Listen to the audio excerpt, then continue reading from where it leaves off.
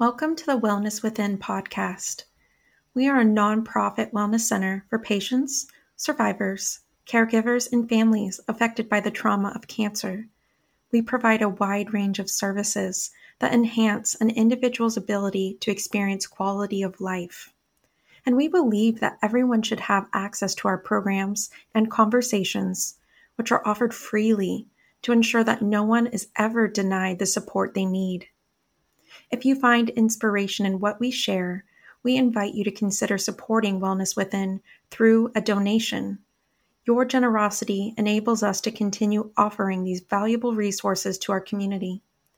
To make a donation and contribute to the well-being of those facing cancer, please visit our website at wellnesswithin.org or click the link in the episode description. Your support makes a difference, so thank you for being a vital part of our mission. Together, we empower whole person well-being, bridging gaps, and reconnecting to what is most meaningful.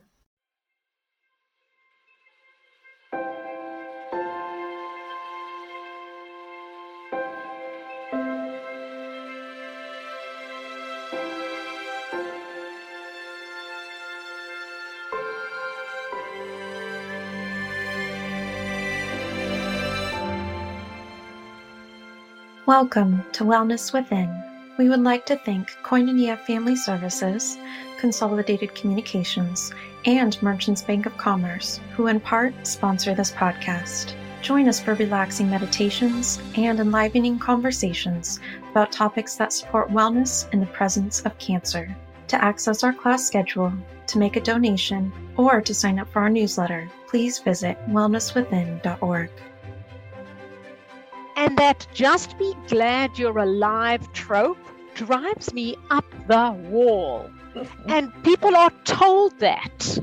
Just be glad you're alive, right? And I think that is such a silencing statement. Because if you're only allowed to be glad that you're alive, what about quality of life? And sexuality is part of quality of life. Well, hello, everyone, and welcome to Wellness Within podcast series. And today I have a very special guest. I'm very excited to have Dr. Ann Katz here. And this topic in particular is going to deal with intimacy and sex. Now, Dr. Ann Katz is a clinician. She's an author of 13, soon to be 16, is that right, books?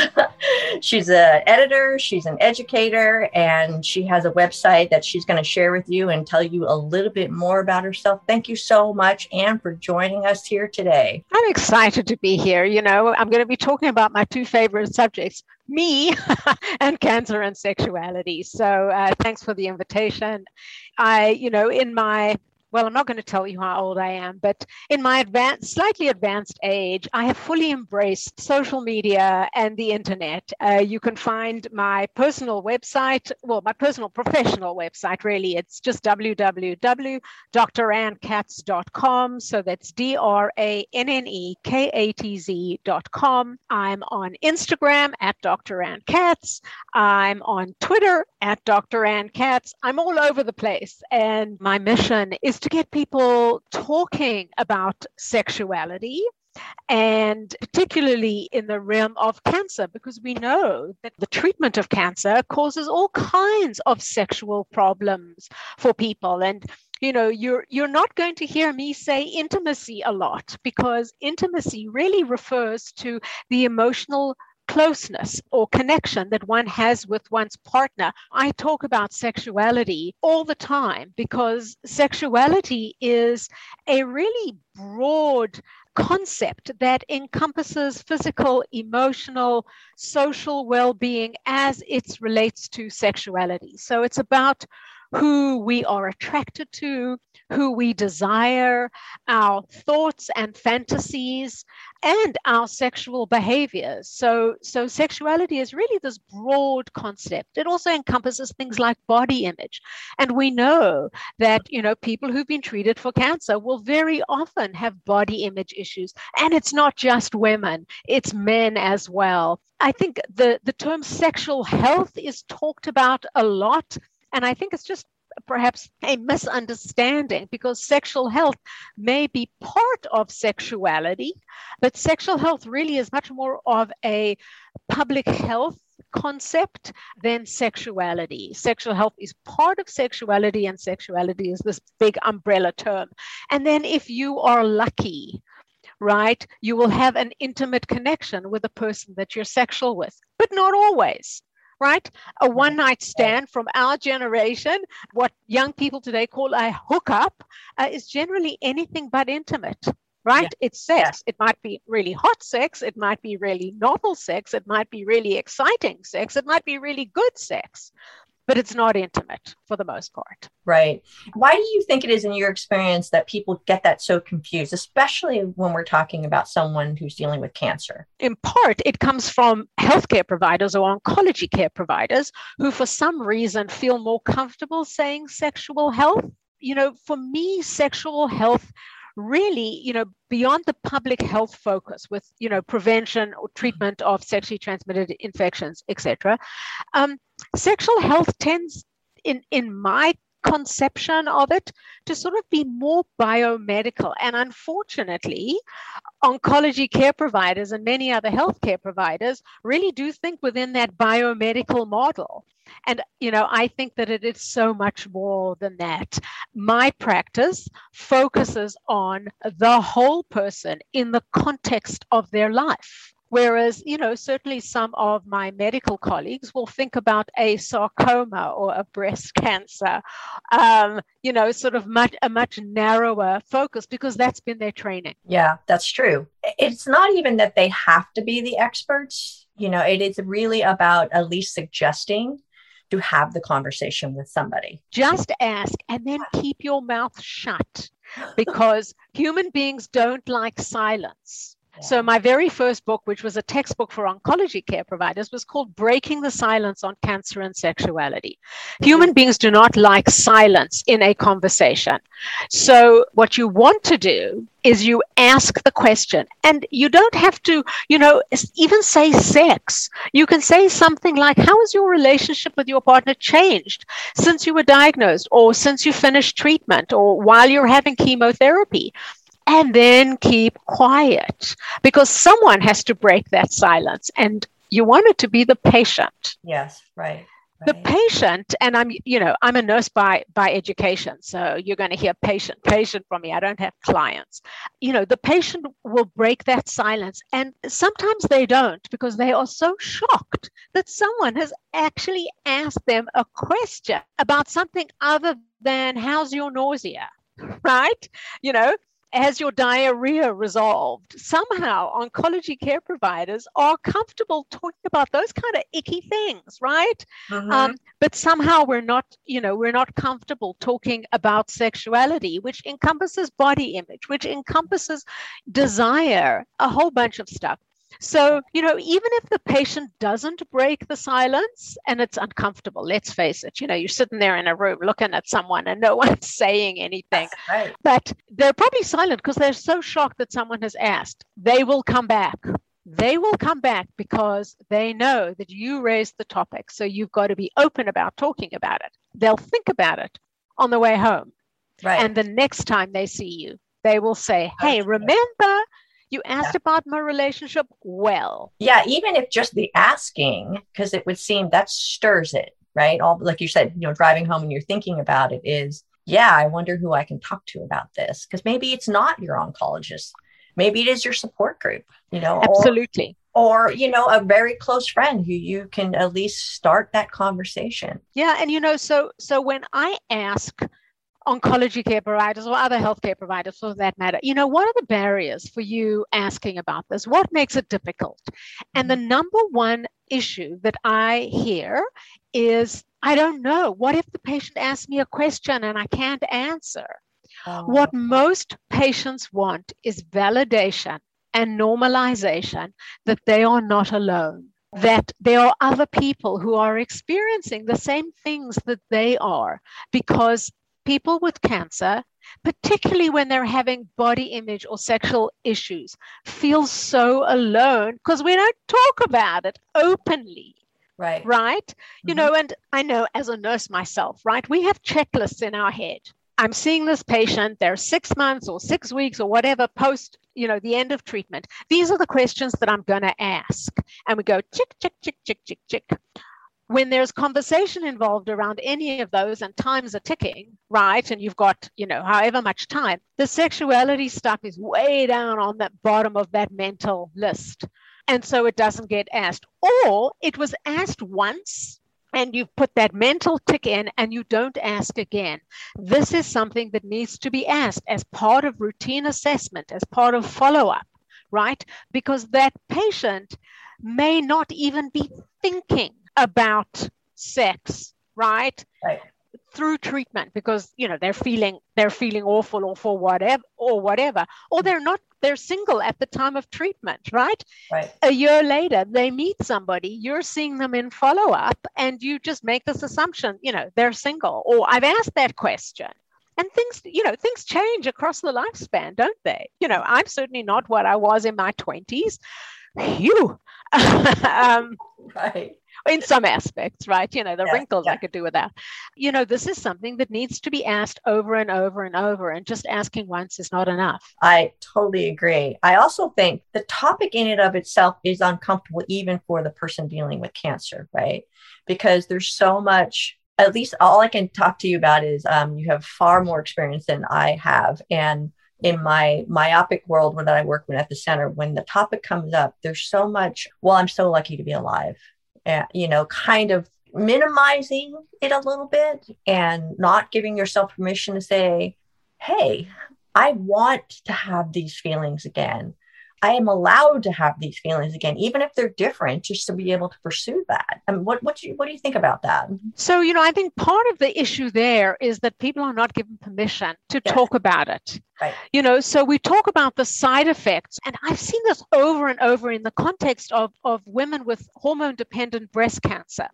So, we put them on aromatase inhibitors, for example, for postmenopausal women. And I have read so many studies, other than one, but I have read so many studies historically that, talk about why women go off this medication, right? And you hear about joint pain, and you hear about, hot flashes. Right. Nobody talks about vulvovaginal dryness. Yes. So if it's not talked about as a side effect, women are not going to raise it because they don't have permission. Because if it was important, their oncology care provider, oncologist, radiation oncologist, nurse, social worker would ask about it. And that just be glad you're alive trope drives me up the wall. And people are told that. Just be glad you're alive, right? And I think that is such a silencing statement. Because if you're only allowed to be glad that you're alive, what about quality of life? Yes. And sexuality is part of quality of life. Yes. It might not be number one or number two, but think about somebody who's in a new relationship. It's really important. It may not be that important in a 40-year-old relationship, but in a new relationship, it's important. And I have had both men and women say to me, because I cannot have pain-free sex, because I cannot get an erection, because I cannot maintain an erection, I am damaged goods. Nobody will want me. I cannot tell you how many times I have heard that. Wow. Unless I'm able to have an erection, there's no point. No woman is going to want me. From a 70-year-old man, right? Who is interested in women in their mid to late 60s, postmenopausal women for whom, perhaps companionship is more important than swinging from the chandelier. So yeah, it's important. So what do you say to someone who's dealing with cancer, woman or a man, to say, how do you even begin to help them to have start that conversation with the person, whoever that person is, that they want to have a sexual relationship with? To be honest and open about it. I've role played these conversations with patients. So pretend I'm, Barbara, just open up the conversation. Somebody has to. Yeah, it's not an easy conversation, in part because I think that human beings communicate with a sexual partner like dolphins and whales with grunts and squeaks. And it's hard to find the words. Things don't feel the same for me, right? Yeah. I encourage people to talk in I statements. It tickles when I'm touched, on my chest wall where my breast used to be. My breasts don't respond the same way to touch since I've had reconstruction, right? Not, you make me feel like, or whatever. These are my no-go zones. Be open and honest about it. And of course, it's not easy. I don't think for the most part, most of us find it easy to talk about things with someone that we love dearly, that we are attracted to. But, time has changed things. It isn't easy. But if you don't talk about it, it really becomes that growing elephant in the room. Mm-hmm. And you skirt around the issue. And sometimes people lie and people pretend. Yes, right. Many, many years ago, there was an international breast cancer conference in the city where I live. And it was for healthcare providers as well as women with breast cancer. And I did a support group type thing one lunchtime. Lots and lots of women.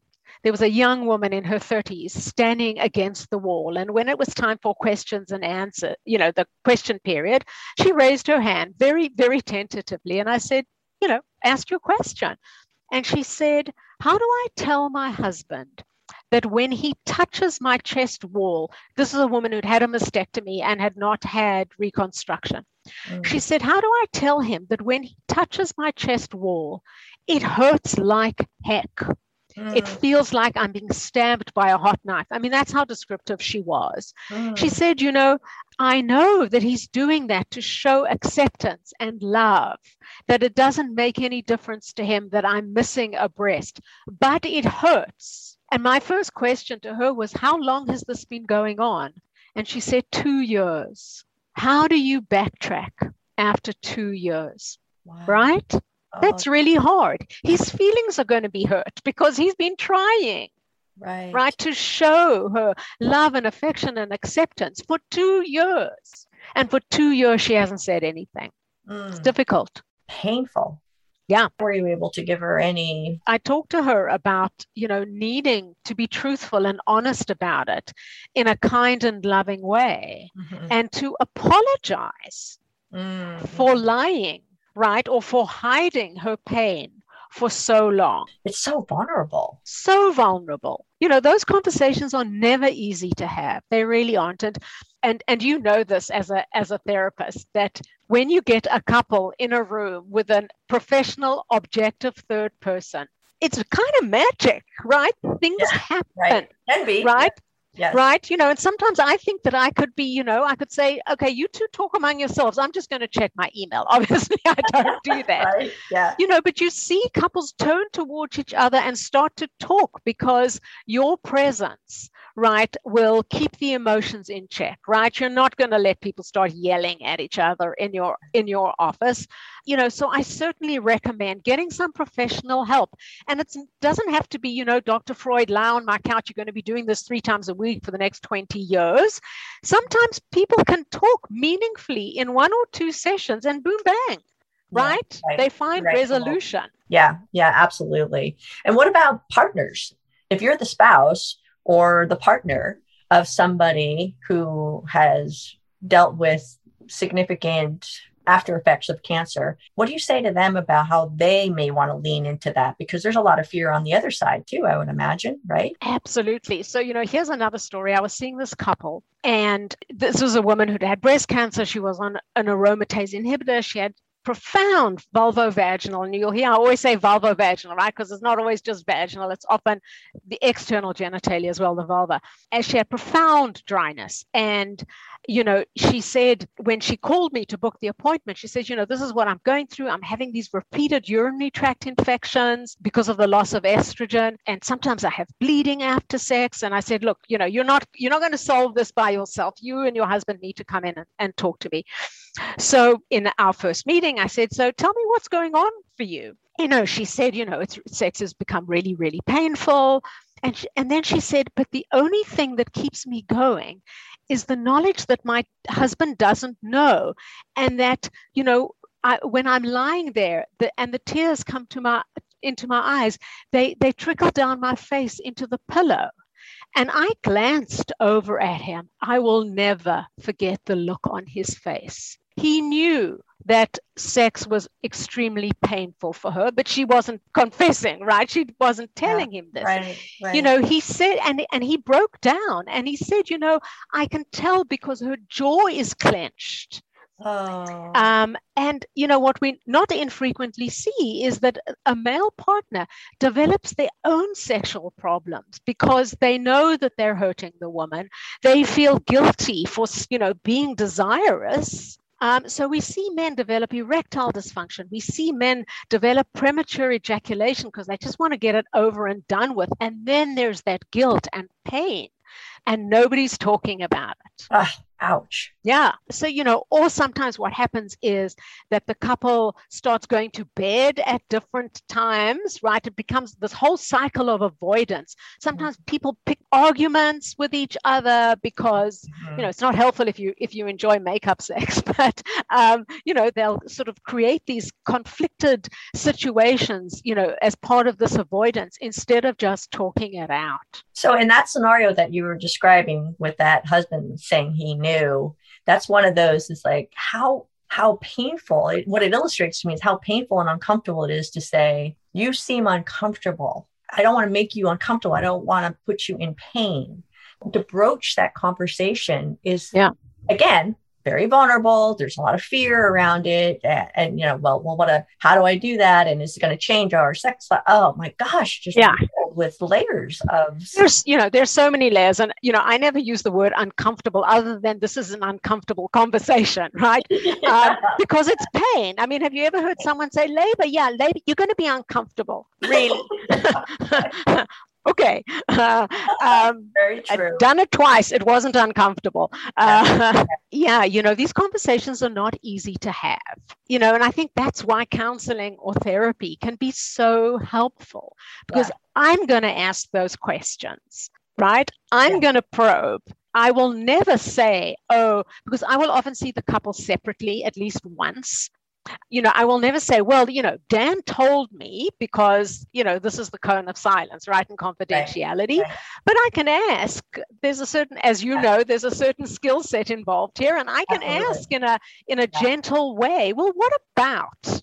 And, first of all, it's the most gratifying practice I have ever had to be at that interface with vulnerable people. But it's also so, amazing to see, to see couples resolve their issues. Yes.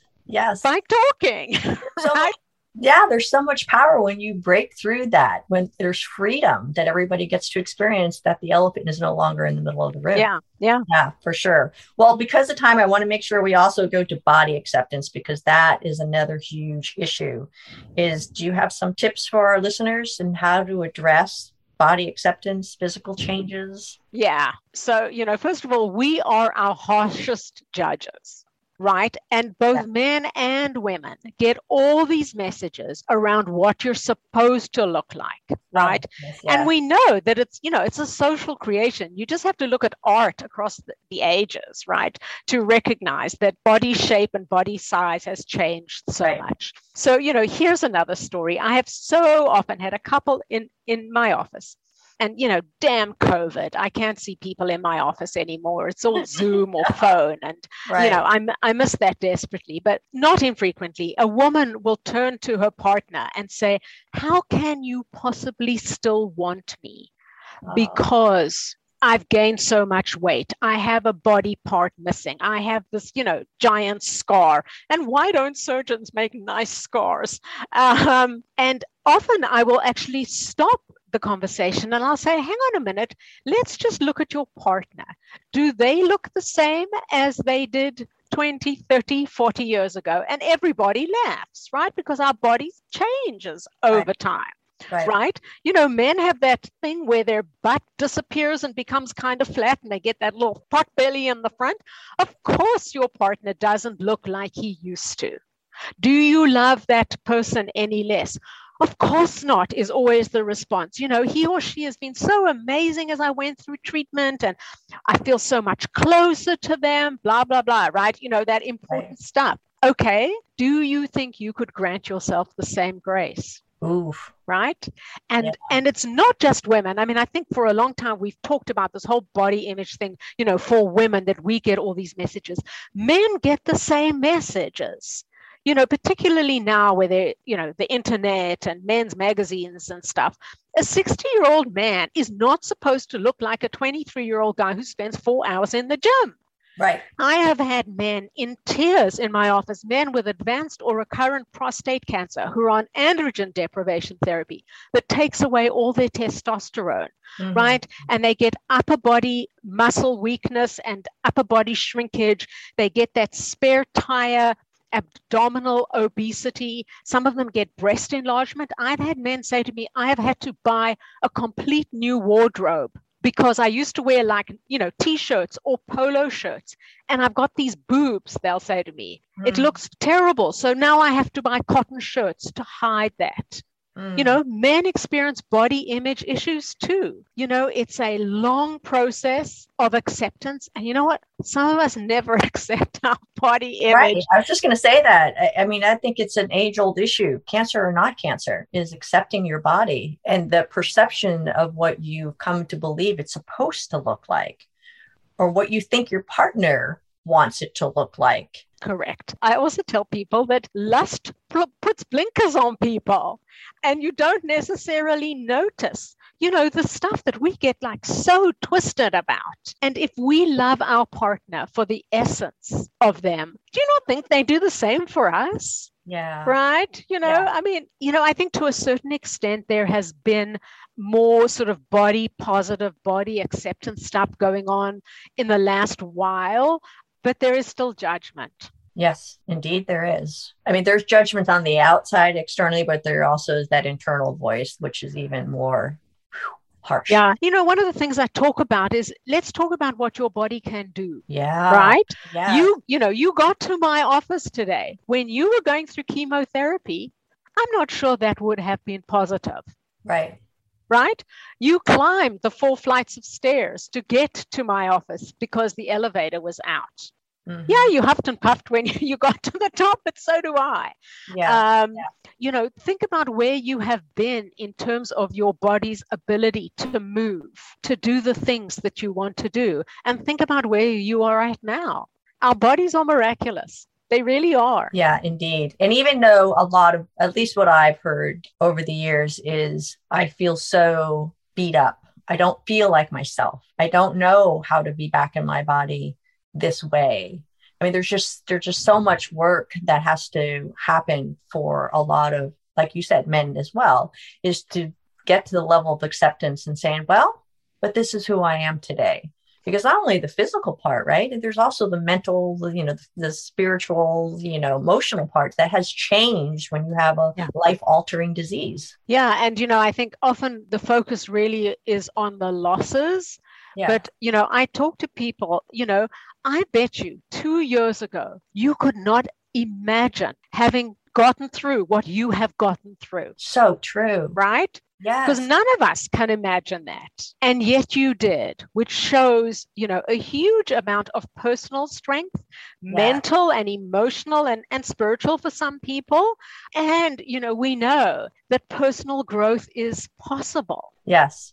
Very, very, very true. And probable. Yeah. And one last note, I know I'm squeezing this in, but this is a real important one that I see a lot, is the numbing, whether it be alcohol or whatever it is a way to just numb and not deal with it. And any words, wisdoms around from your experiences when you notice that, to raise the awareness of, at least for people to say, do you understand why you may be feeling the need to drink a couple of glasses of XYZ, whatever that is, at night before you go to bed? Yeah. There's the sort of factual stuff, alcohol is a stimulant. You're going to have a terrible night's sleep. But, I think there's also that emotional numbing, which perhaps is more ubiquitous. And people need time, I think, to, it's, sometimes you're numb. Sometimes you, and this happens particularly for women sexually, that dissociation.